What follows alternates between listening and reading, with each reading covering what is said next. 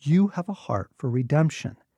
Your kingdom heart longs for restoration and reconciliation, for justice, for the recovery of all that has been lost. What is the redemption that your heart longs for on a global level? What passions arouse your heart? Is it for a people group, a community or nation? For the arts or sciences?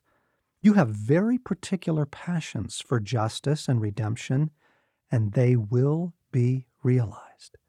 Your heart needs to know this. They will be realized. And what is the redemption your heart aches for on a personal level? For your family, your friends? What cries fill your prayers at night? Oh, to see the day that alcohol no longer holds a family line in its grips, when abuse no longer tears a family apart, nor poverty, or shame, or mental illness. You have very special and particular longings for redemption for those you love.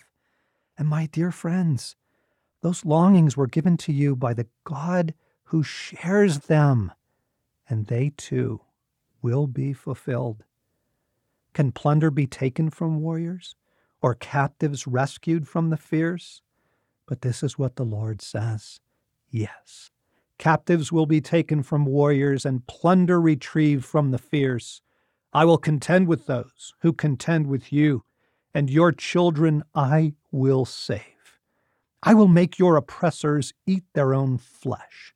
They will be drunk on their own blood, as with wine. Then all mankind will know that I, the Lord, am your Savior, your Redeemer, the mighty one of Jacob. Isaiah 49.